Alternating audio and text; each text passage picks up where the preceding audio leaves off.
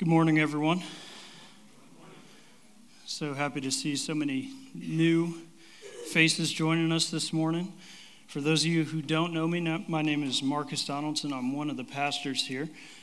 In our time so far in Peter's first letter to the Christians in Northern Asia Minor, that we've been studying for the last few weeks, we've seen in the first 12 verses alone several things, several reasons that we can be thankful to God. So I pray this week that the Lord would remind you of not only what we've covered so far in Peter's letter, but that he would remind you of the blessings in your life that you should be specifically thankful for.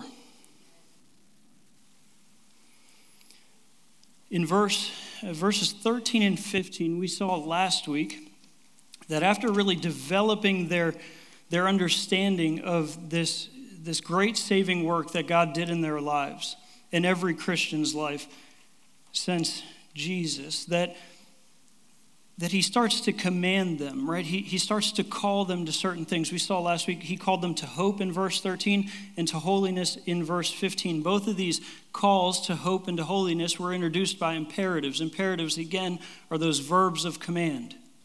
Then in verses 17 through 21, which we'll be studying this morning, we see another imperative that comes at the latter part of verse 17, where he says, conduct yourselves with fear throughout the time of your exile. So what we might understand, at least at the beginning this morning, is that inseparably linked to the call to hope and the call to holiness is the call to honor God. And we see at least three reasons in this text that Peter calls the readers in Northern Asia Minor to honor God. The God whom Christians call upon as Father is nevertheless an impartial judge. We see that in verse 17. And then Christians, they have been redeemed by the death of Jesus Christ from their former way of life. And the Christian faith and hope are the result of God's eternal plan to raise and glorify Christ. So if you have your Bibles, turn with me to 1 Peter chapter 1. We'll read verses 17 through 21. When you have it, say amen. All right, it gets faster every week. Peter writes this, and if you call on him as Father, who judges impartially according to each one's deeds, conduct yourselves with fear throughout the time of your exile, knowing that you are ransomed from the futile ways inherited from your forefathers, not with perishable things such as silver or gold, but with the precious blood of Christ, like that of a lamb without blemish or spot. He was foreknown before the foundation of the world, but was made manifest in the last times for the sake of you, who through him are believers in God, who raised him from the dead and gave him glory, so that your faith and hope are in God. Let's pray. Father God, we love you, and we are just in awe of your holiness and your redemptive work.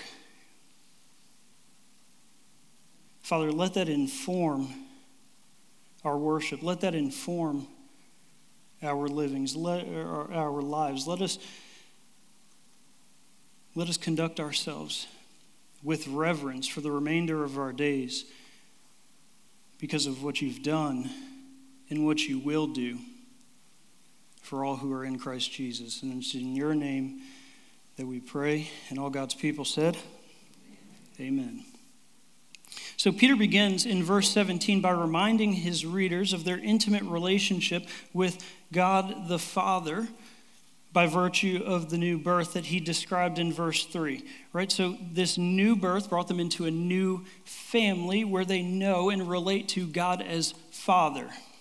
Now, God as Father, it signifies both his love and his authority in the lives of his children. Now, this shouldn't be too familiar for those of you who were here during our study of Jesus' Sermon on the Mount, Matthew 5 through 7. But in Matthew 6, verse 9, Jesus taught his disciples to pray this, Our Father in heaven, hallowed be your name. And then Paul affirmed the legitimacy of this type of address, calling God Father when he said this to the Galatians in Galatians 4:6. And because you are sons, God has sent the Spirit of his Son into our hearts, crying, Abba, Father. Nevertheless, Peter didn't want his readers to forget that although they have an intimate relationship with their heavenly Father, that he is also an impartial judge. So he doesn't want them to let that familiarity degrade his holiness, right? So we understand that God is our Father if you are in Christ Jesus. But Peter doesn't want his readers, he doesn't want that relationship to distort their concept of his holiness. He reminds them that their heavenly Father is also the one who judges impartially, that is, without favoritism according to each one's works, that is, obedience to his revealed will. So Peter, he has the final judgment in view here. And we'll see Peter develop this thought later, or this theme later of judgment in the letter. So I'm not going to preach ahead this morning. So those of you who are looking for the great white throne judgment, those of you who are looking for the judgment seat of Christ, we're not going to get into all that today because Peter doesn't get into that all in the text. So we're going to understand some very basic, fundamental things that'll help us understand what Peter's talking about here. The first, according to Scripture, the final judgment is conducted by God the impartial judge. Yeah, duh, Marcus, I see it in the text. However, it's through Christ. John 5:22 and verse 27. For the Father judges no one, but has given all judgment to the Son. Then a few verses later, and he has given him authority to execute judgment because he is the Son of Man. So God the impartial judge has appointed Christ, his Son, to execute the judgment. According to Scripture, the final judgment will include believers. No one bats an eye. We know time and time again in Scripture that everyone who is apart from Christ will be judged. However, Christians, we will also be judged according to our works, and we will either obtain reward or lose reward, but not eternal life based on our lack of obedience or faithfulness. 1 Corinthians 3:12 through 15, Paul writes this, Now if anyone builds on the foundation with gold, silver, precious stones, wood, hay, straw, each one's work will become manifest, for the day will disclose it, because it will be revealed by fire, and the fire will test what sort of work each one has done. If the work that anyone has built on the foundation survives, he will receive a reward.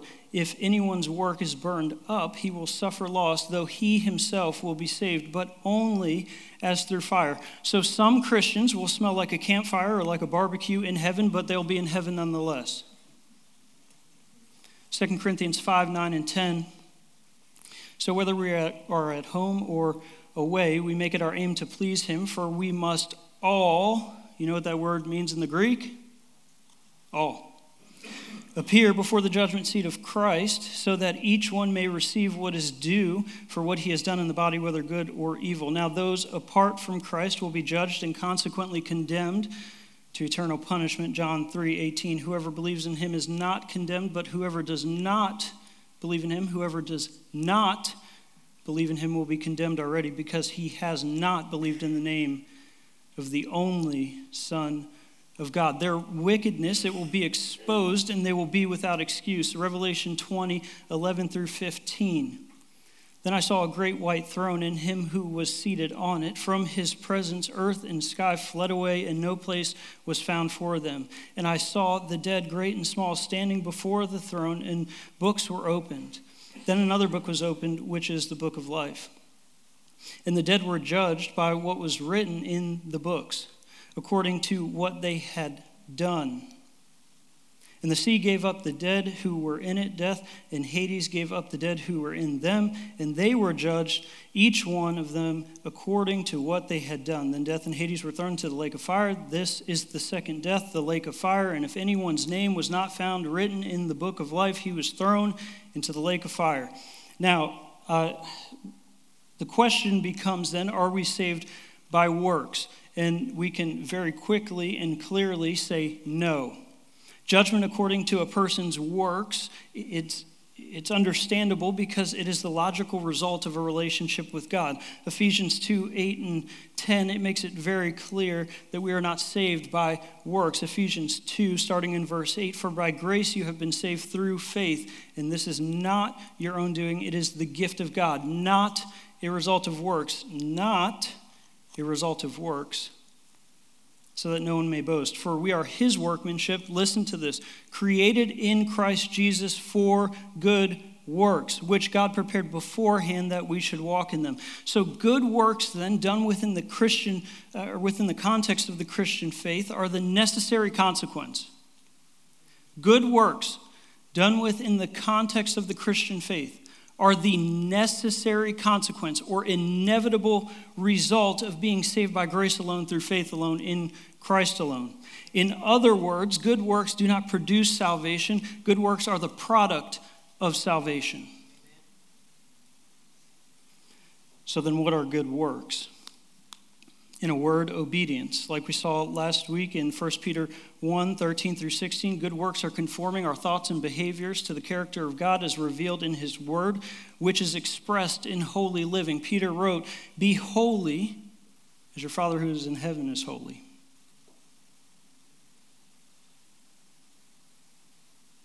So according to Scripture, true love and worship of God are marked by an understanding that he is the Christian's loving and generous Father, but also a holy, righteous, and just judge. So what we might understand then is that it's biblically inconsistent to say that someone has been saved but has not been changed. If good works, obedience to his revealed will, are the necessary or inevitable consequence of salvation,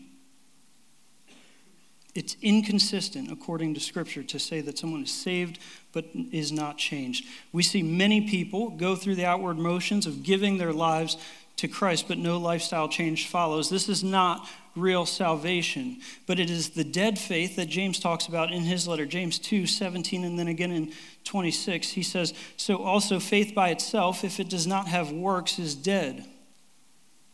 26, "For as the body apart from the Spirit is dead, so also faith apart from works is dead."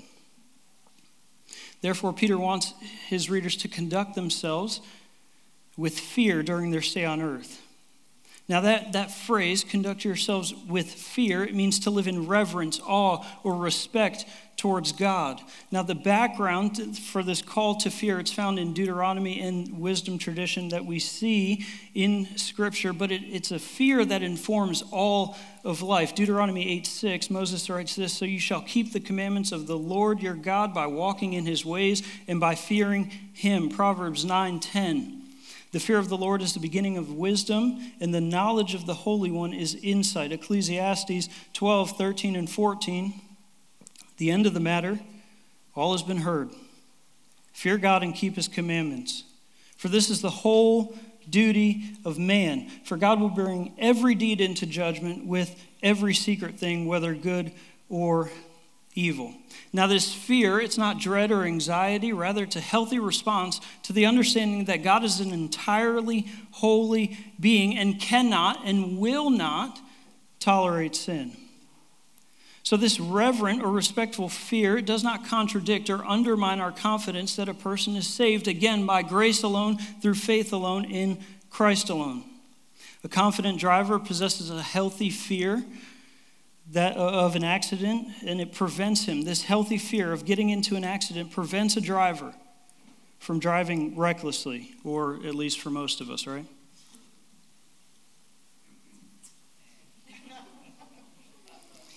In a similar way, a genuine fear of judgment does not paralyze us with fear. Rather, it inspires us to good works, holiness, and obedience, and it hinders believers from giving into sinful and selfish living. Now, the remainder of this passage, verses 18 through 21, they explain why believers should live with awe and reverence and provide a rich theology of redemption. The Puritan Thomas Watson, he rightly observed that redemption is God's greatest work. "Great was the work of creation," he writes, "but greater the work of redemption. It cost more to redeem us than to make us," he writes.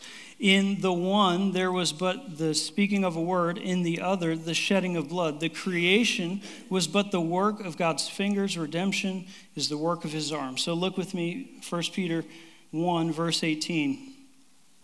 Peter writes, "Knowing that you were ransomed from the futile ways inherited from your forefathers, not with perishable things such as silver or gold, but with the precious blood of Christ, like that of a lamb without blemish or spot. He was foreknown before the foundation of the world, but was made manifest in the last times for the sake of you, who through him are believers in God, who raised him from the dead and gave him glory, so that your faith and hope are in God. I want to draw your attention to that word ransomed there in verse 18. Your translation, it may say redeemed. I would actually prefer that there, but both are pretty accurate. Well, accurate. That word redemption, it's one of the pictures or metaphors that the New Testament uses to give insight to God's gracious saving work in Christ Jesus. So here's a technical definition. Redemption is the process by which sinful humans are bought back from the bondage of sin into a relationship with God through grace by the payment of Jesus' death. So it's closely related to salvation. Redemption is closely related to salvation, but what we need to understand is that redemption is more specific. It denotes the means by which salvation is achieved, namely how God bought us out of our bondage to sin, how God paid the price in Christ Jesus.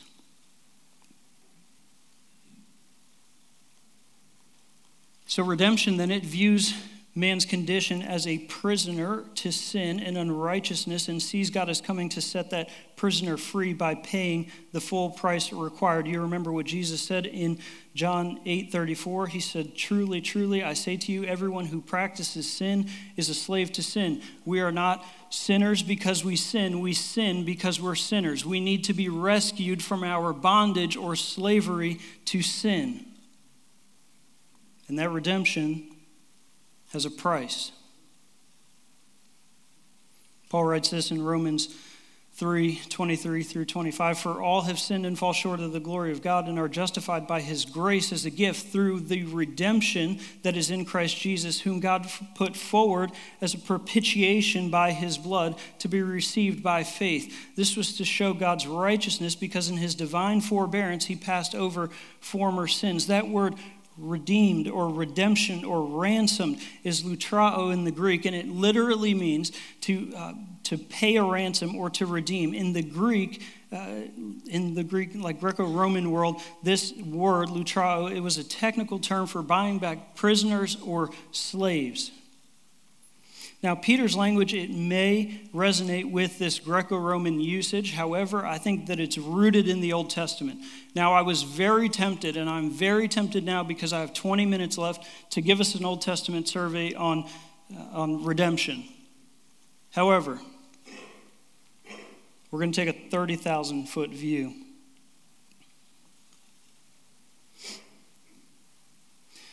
So I think just walk with me through this, but, I know that this is rooted in Exodus 12. Rooted in Exodus 12, where we see the first Passover. We read a portion of this last week when we were talking about girding our loins or preparing our minds for action. But in Exodus 5:1, we know that Moses and Aaron, they go to Pharaoh, and it says this, "Thus says the Lord, the God of Israel, let my people go." Pharaoh refused to do that. So God unleashed a series of plagues on Egypt. The series of 10 plagues, it culminated in divine judgment, death of the firstborn child and the firstborn animal in every family. In order for the Hebrews or the Israelites to be spared, God ordered that they would kill a lamb that was a year old, that was without spot or blemish, as a sacrifice to the Lord. They were to kill it with a knife, splatter its blood all over the door, right the sides and the top of the doorpost. And when they did that, this angel of death, when he would look on these houses, he would pass over them and not execute his judgment, God's judgment, on those families who were covered by the blood. So the lamb's life, it was the price required to spare the life of the Israelite family's firstborn child. The lamb, then, it died as a substitute for the child. It was a substitutionary death that paid the price God required and redeemed the firstborn from death. It was the blood, then, that redeemed the family from divine judgment. It was the death of that lamb that paid the price to satisfy God's judgment or God's wrath, and so the angel of death passed by. Now, like we saw last week, Exodus 12, we read a portion of that, like I mentioned in verse 11, that their loins were girded, right? They had their robe tied up. I was about to demonstrate it. We don't need to do that. We're not going there. But they had their loins girded. They were ready to go, had their staff in hand. They had their sandals on, and they ate the meal quickly, right? They were ready to go. Exodus 12, 29 through 33, this is what we see. At midnight, the Lord struck down all the firstborn in the land of Egypt, from the firstborn of Pharaoh, who sat on his throne, to the firstborn of the captive who was in the dungeon, and all the firstborn of the livestock. And Pharaoh rose up in the night, he and all his servants and all the Egyptians, and there was a great cry in Egypt, for there was not a house where someone was not dead. Then he summoned Moses and Aaron by night and said, "Up, go out from among my people, both you and the people of Israel, and go serve the Lord as you had said. Take your flocks and your herds as you have said, and be gone, and bless me also." The Egyptians, they were urgent with the people to send them out of the land in haste, for they said, "We shall all be dead." So they moved out immediately that night, and God thereby decreed that his people would celebrate this Passover continually, annually, once a year. And I think this is for at least two reasons. One, it pointed backward as time went on, as people got further and further from this mighty act of deliverance, this mighty act of redemption. I think it pointed backwards. It continually reminded Israel that God delivered them from this devastating judgment through a substitutionary lamb who died in their place and paid the price to redeem and ransom them from Egyptian slavery. Now we see from then on, this became the dominant theme in the Old Testament sacrificial system. Throughout the Old Testament era, up until the time of Jesus, and even a little bit past that with the destruction of the temple, AD 70, a little too far, but priests, they would sacrifice millions and millions and millions of lambs on behalf of the people to atone, to pay for their sin. So I think that also this pointed forward. So it pointed backwards and it pointed forward to the true Passover lamb who would one day die and rise again as the perfect and final substitutionary sacrifice to redeem sinners with his blood. When John the Baptist saw Jesus, he says this in John 1:29, "Behold the Lamb of God who takes away the sin of the world." Look at what Paul writes in 1 Corinthians 5:7, "For Christ, our Passover lamb, has been sacrificed." Christ, our Passover lamb, the one who we are covered in his blood, he has been sacrificed. This Lamb of God, he takes away the sin of the world. This rich background is what Peter's writing from.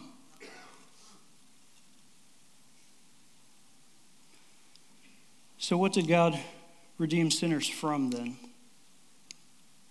He redeems sinners from our bondage to sin, is the short answer. We are enslaved to sin, but more specifically, Peter wants his readers to understand that God has redeemed them from the things that he has described up to this point in the letter. Let's look at them. Their former passions in verse 114. These passions, like we talked about last week, they're the sinful desires and thoughts, uncontrolled sensual appetites and impulses and all other unrighteous motivations and urges that compel us when we are a non-Christian. We're redeemed from these former passions, Peter says. Titus 3:3, "For we ourselves were once foolish, disobedient, led astray, slaves to various passions and pleasures, passing our days in malice and envy, hated by others and hating one another." We are redeemed from that in the blood of Christ Jesus. In verse 14, we also see that we're redeemed from our former ignorance. Ignorance, it refers to the absence of spiritual understanding. 1 Corinthians 2:4, "The natural person does not accept the things of the Spirit of God, for they are folly to him, and he is not able to understand them because they are spiritually discerned." We are redeemed from our spiritual ignorance. Now we know God. We know his saving work in Christ Jesus, and we believe in the one that we have not seen and the one that we do not see now. We're redeemed from our futile way of life. We see that in verse 18. Futile, it identifies a vain, useless, and worthless experience. No matter what we may think, in the eyes of God, every unredeemed man and woman's life, the life that they're living is futile. Futile, it's worthless, it's vain, it's useless. Even the greatest accomplishments unbelievers achieve are futile from an eternal perspective. Jesus made this clear. He made it clear when he asked these two penetrating questions to his disciples. He says this in Matthew 16:26. For what will it profit a man if he gains the whole world and forfeits his soul? Or what shall a man give in return for his soul? This futile way of life, it has been inherited or handed down from our forefathers, that is, from generation to generation. Obviously, this can be true of both the Jew and the Gentile. The Pharisees and their followers, they were the prime adherents of a worthless tradition. A worthless tradition. They had it from God himself, but the scribes, the Pharisees, and those who followed them, they were working through this worthless system, this futile system, and this is why Jesus rebuked them in Matthew 15:7-9. He says this, "You hypocrites, well did Isaiah prophesy of you when he said, 'This people honors me with their lips, but their heart is far from me. In vain do they worship me, teaching as doctrine the commandments of men.'" Through faith in Christ, God has redeemed every sinner from bondage to sin and from these futile ways that Peter has identified already in this letter. Now, the second part of verse 18. What did he redeem us with? Not with perishable things, Peter says, such as silver or gold, but with the precious blood of Christ, like that of a lamb without blemish or spot. We see a negative, positive aspect here. Peter contrasts what God did not redeem believers with, that is, not with silver or gold, with how they are redeemed with Christ's blood. Psalm 49:7-8 says this, "Truly no man can ransom another or give to God the price of his life. For the ransom of their life is costly and can never suffice." The prophet Isaiah, he saw the true nature of God's ultimate redemption of his people when he wrote this. Isaiah 52:3. "For thus says the Lord, you were sold for nothing, and you shall be redeemed without money." You can't buy it, you can't earn it. Since all sin is a violation of God's holy law and a debt owed to him, he is the one whom every person's sin debt must be paid. There are some people who think that God redeemed us from Satan. That's not true. We don't sin against Satan. We sin against God. God is the one that we are in debt to, that our sin offends, that our sin transgresses his holy law, and we are in bondage to sin. We are cursed by his holy law, and he has to purchase us or redeem us from that. Now, what this means is that since all sin is against God, he therefore sets the terms of redemption. He determines the price. Not us, not you, not me, not the world that we're living. It's not being a good person. He sets the terms. And the price that he required as payment was the life of his own son, which is why Peter writes, "with the precious blood of Christ." Now, this blood, it doesn't refer to the fluid in his body, but the whole of his redemptive death. Now you're like, well, it says blood. It must mean the literal blood. Well then, brothers and sisters, we are not redeemed if we needed to sprinkle Christ's blood on us.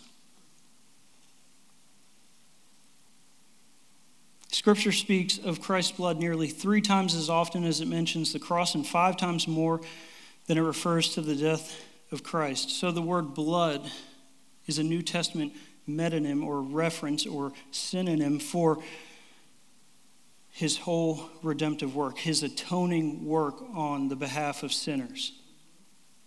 So by mentioning the blood, Peter points us back to the Old Testament sacrificial rituals, which we just had a 30,000-foot view of. So let's add a little bit more to it. But blood was necessary for atonement. And we see this in Leviticus 17:11. "For the life of the flesh is in the blood, and I have given it for you on the altar to make atonement for your souls." For it is the blood that makes atonement by the life. So the shedding of blood, it signifies death, the giving up of one's life, and is precious because without it no one can live. Hebrews 9:22, indeed, under the law almost everything is purified with blood, and without, listen to me, and without the shedding of blood there is no forgiveness of sins. Whose blood will it be? The Old Testament imagery, it continues when Peter compares Christ to a lamb. He says, like that of a lamb without blemish or spot. We know in the Old Testament that sacrifices were required to be without blemish, and we see it time and time and time again in the Old Testament. However, this word without spot is not found in the Old Testament, but it reinforces for us the idea that Christ was a perfect sacrifice.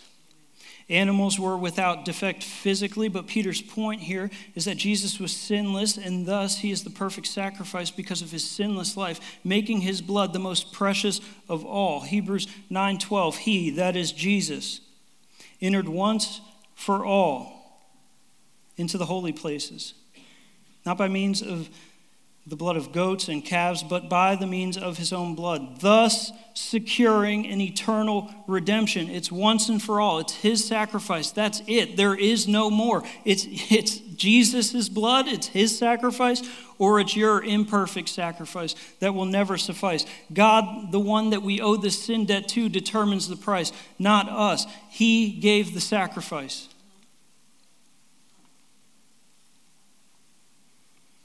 By whom did God redeem sinners? Peter says that he was foreknown in verse 20 before the foundation of the world, but was made manifest in the last times for the sake of you. So, by whom? None other than the eternal sinless Son of God. This foreknowledge of Christ's redeeming death, it corresponds to what we read earlier in verse 2.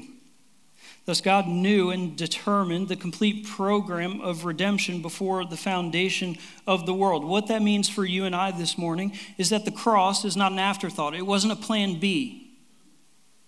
God didn't see what happened in the garden with Adam and Eve. He didn't see what happened throughout the course of human history to this point where people are desperately wicked and say, man, I need to send my son. It wasn't plan B. Jesus on the cross was plan A. So God self-determined before the foundation of the world, before history ever began, he would send his sinless son to a specific point to redeem a people from their bondage of sin. Jesus says this, he understood this in Mark 10:45, for even the Son of Man came not to be served, but to serve and give his life as a what? Ransom for many. So the revelation of God's redemptive plan is for the benefit of those who, upon hearing the gospel, would put their faith in Christ Jesus and enter into a living hope or the new birth that is based on, grounded in, rooted in, secured by the resurrection of Jesus Christ. Galatians 4:4-5. But when the fullness of time had come, God sent forth his Son, born of a woman, born under the law, to redeem those who were under the law, so that we might receive adoption as sons. Now, the last times, they signal the fulfillment of salvation history, which began with the ministry, death, and resurrection of Jesus Christ. Are we in the last times? Yes, says Peter. He says that Christ's redemptive work was for the sake of you, meaning all the redeemed. 2 Corinthians 5:21, for our sake. For our sake, he made him to be sin who knew no sin, so that in him we might become the righteousness of God. We exchange, right? Like we're sinners. Christ is holy, sinless, perfect. He gives us his righteousness. God gives us his righteousness so that we might become the righteousness of God. Now, for what does God redeem sinners? Who through him are believers in God, who raised him from the dead and gave him glory, so that your faith and hope are in God. We see the exclusivity of redemption through him, that is Jesus alone. That means there's no other way to God. John 14:6, Jesus said, I am the way, the truth, and the life, and no one comes to the Father except through me. Acts 4:12, and there is salvation in no one else. And there is salvation in no one else. And there is salvation in no one else. For there is no other name under heaven given among men by which we must be saved. There's no other way. So a person cannot be a believer in God apart from faith in the gospel of Jesus Christ. Apart from redemption, there is no believer. You're not a believer. There's not the universe. It's not Allah. It's not Buddha. It's not whatever the heck people are saying all over YouTube or wherever you're getting your news. It is only through Christ and Christ alone. That's it.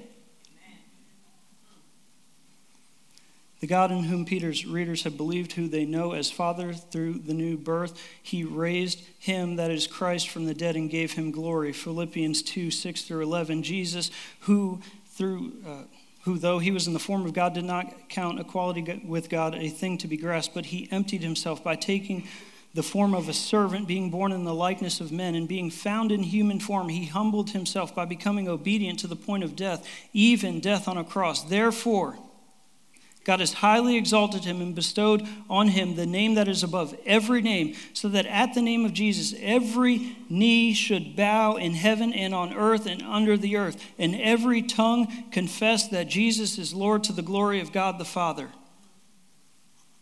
So what did God do all of this for? So that your faith and hope are in God. In other words, those who respond to the gospel in faith are to direct their faith and hope towards God, specifically to the God and Father of our Lord Jesus Christ, by whose foreknowledge this great plan of redemption was conceived and accomplished. Isaiah 44:22 says this, I have blotted out your transgressions like a cloud and your sins like mist. Return to me, for I have redeemed you. What did God do all of this for? So that we would return to him. So Christ's resurrection from the dead is the foundation of the living hope, like we saw earlier in verses 3-12. So too, here, believers, hope is rooted in the resurrection of Jesus Christ. What we know, our living hope, we see that God raised Jesus from the dead. We know, we read it in Scripture. We know that he's at the right hand of God. We read it in Scripture, and we know and we believe that because he fulfilled this promise in Christ Jesus, that he will fulfill his promise for those who are in Christ Jesus as well.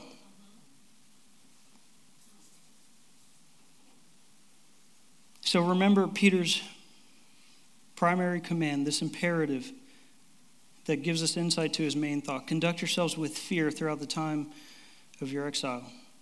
Brothers and sisters, that means that all who are in Christ, the children of God, we need to be careful how we live, because we all have a Father who is absolutely impartial in his judgment. Now, this truth alone ought to keep us from presumptuous sin, right? Which is always the result of taking his grace for granted. So when you and I think, I can do this and get away with it, God will forgive me, right? Like, after all, he's my Father and therefore my friend, where we are on dangerous ground. Amen. Because the idea of having God as Father, it leads Peter to the exact opposite conclusion. He calls us to live out our days in reverent fear, respect, honor, awe of God because of his impending and impartial judgment. Now, if this won't motivate us to pursue holiness, perhaps reflecting on the price of redemption will compel us to pursue holiness. 1 Corinthians 6:20, Paul writes this, for you are bought with a price, so glorify God in your body. Truly, we have been bought with a costly price that we could never pay ourselves. Now, let's not dilute this, right? Jesus didn't just come and rule. He came and died a brutal death on a cross. The pathway to glorification was through pain. And it was for the sake of you.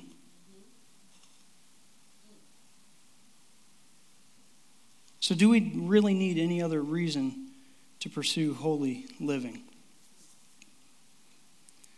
And for anybody who has not yet been redeemed by the blood of the Lamb, we've seen it, we've read it this morning, that you're still in your bondage to sin.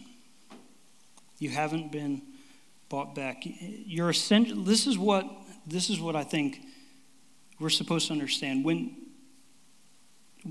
a person is not a believer, right? When they reject God's offer of redemption, when they reject his perfect sacrifice, they spit in God's face and say, I don't need your sacrifice. I can do it on my own. And everything that we've read this morning says that you can't. He's provided the sacrifice that will purchase your redemption, eternal redemption, once and for all sacrifice. It is here he has provided this lamb for the sake of you. So, brothers and sisters, we need to pursue holiness. Peter calls us to hope, verse 13. He calls us to holiness, verse 15. And he calls us to honor God. We honor God with the way that we conduct ourselves. Every person will be impartially judged. Now, if you want to come to heaven smelling like a campfire, we'll go ahead and keep on living this worthless life. But this cost should tell you how valuable you are to God and what he's willing to give to be in a relationship with you for eternity.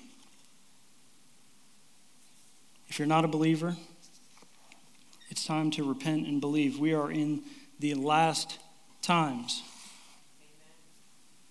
We're waiting for the Lord to be revealed, where he will execute judgment. Reject Jesus if you want to. That's on you. But don't be fooled about the punishment. Don't be fooled about the consequences of that decision. Reject his offer, reject his sacrifice, well then spend eternity. He's going to respect that decision for eternity. And you will experience all of his wrath. I don't want that. No one here wants that for you. Believe in Jesus today. Pray with me.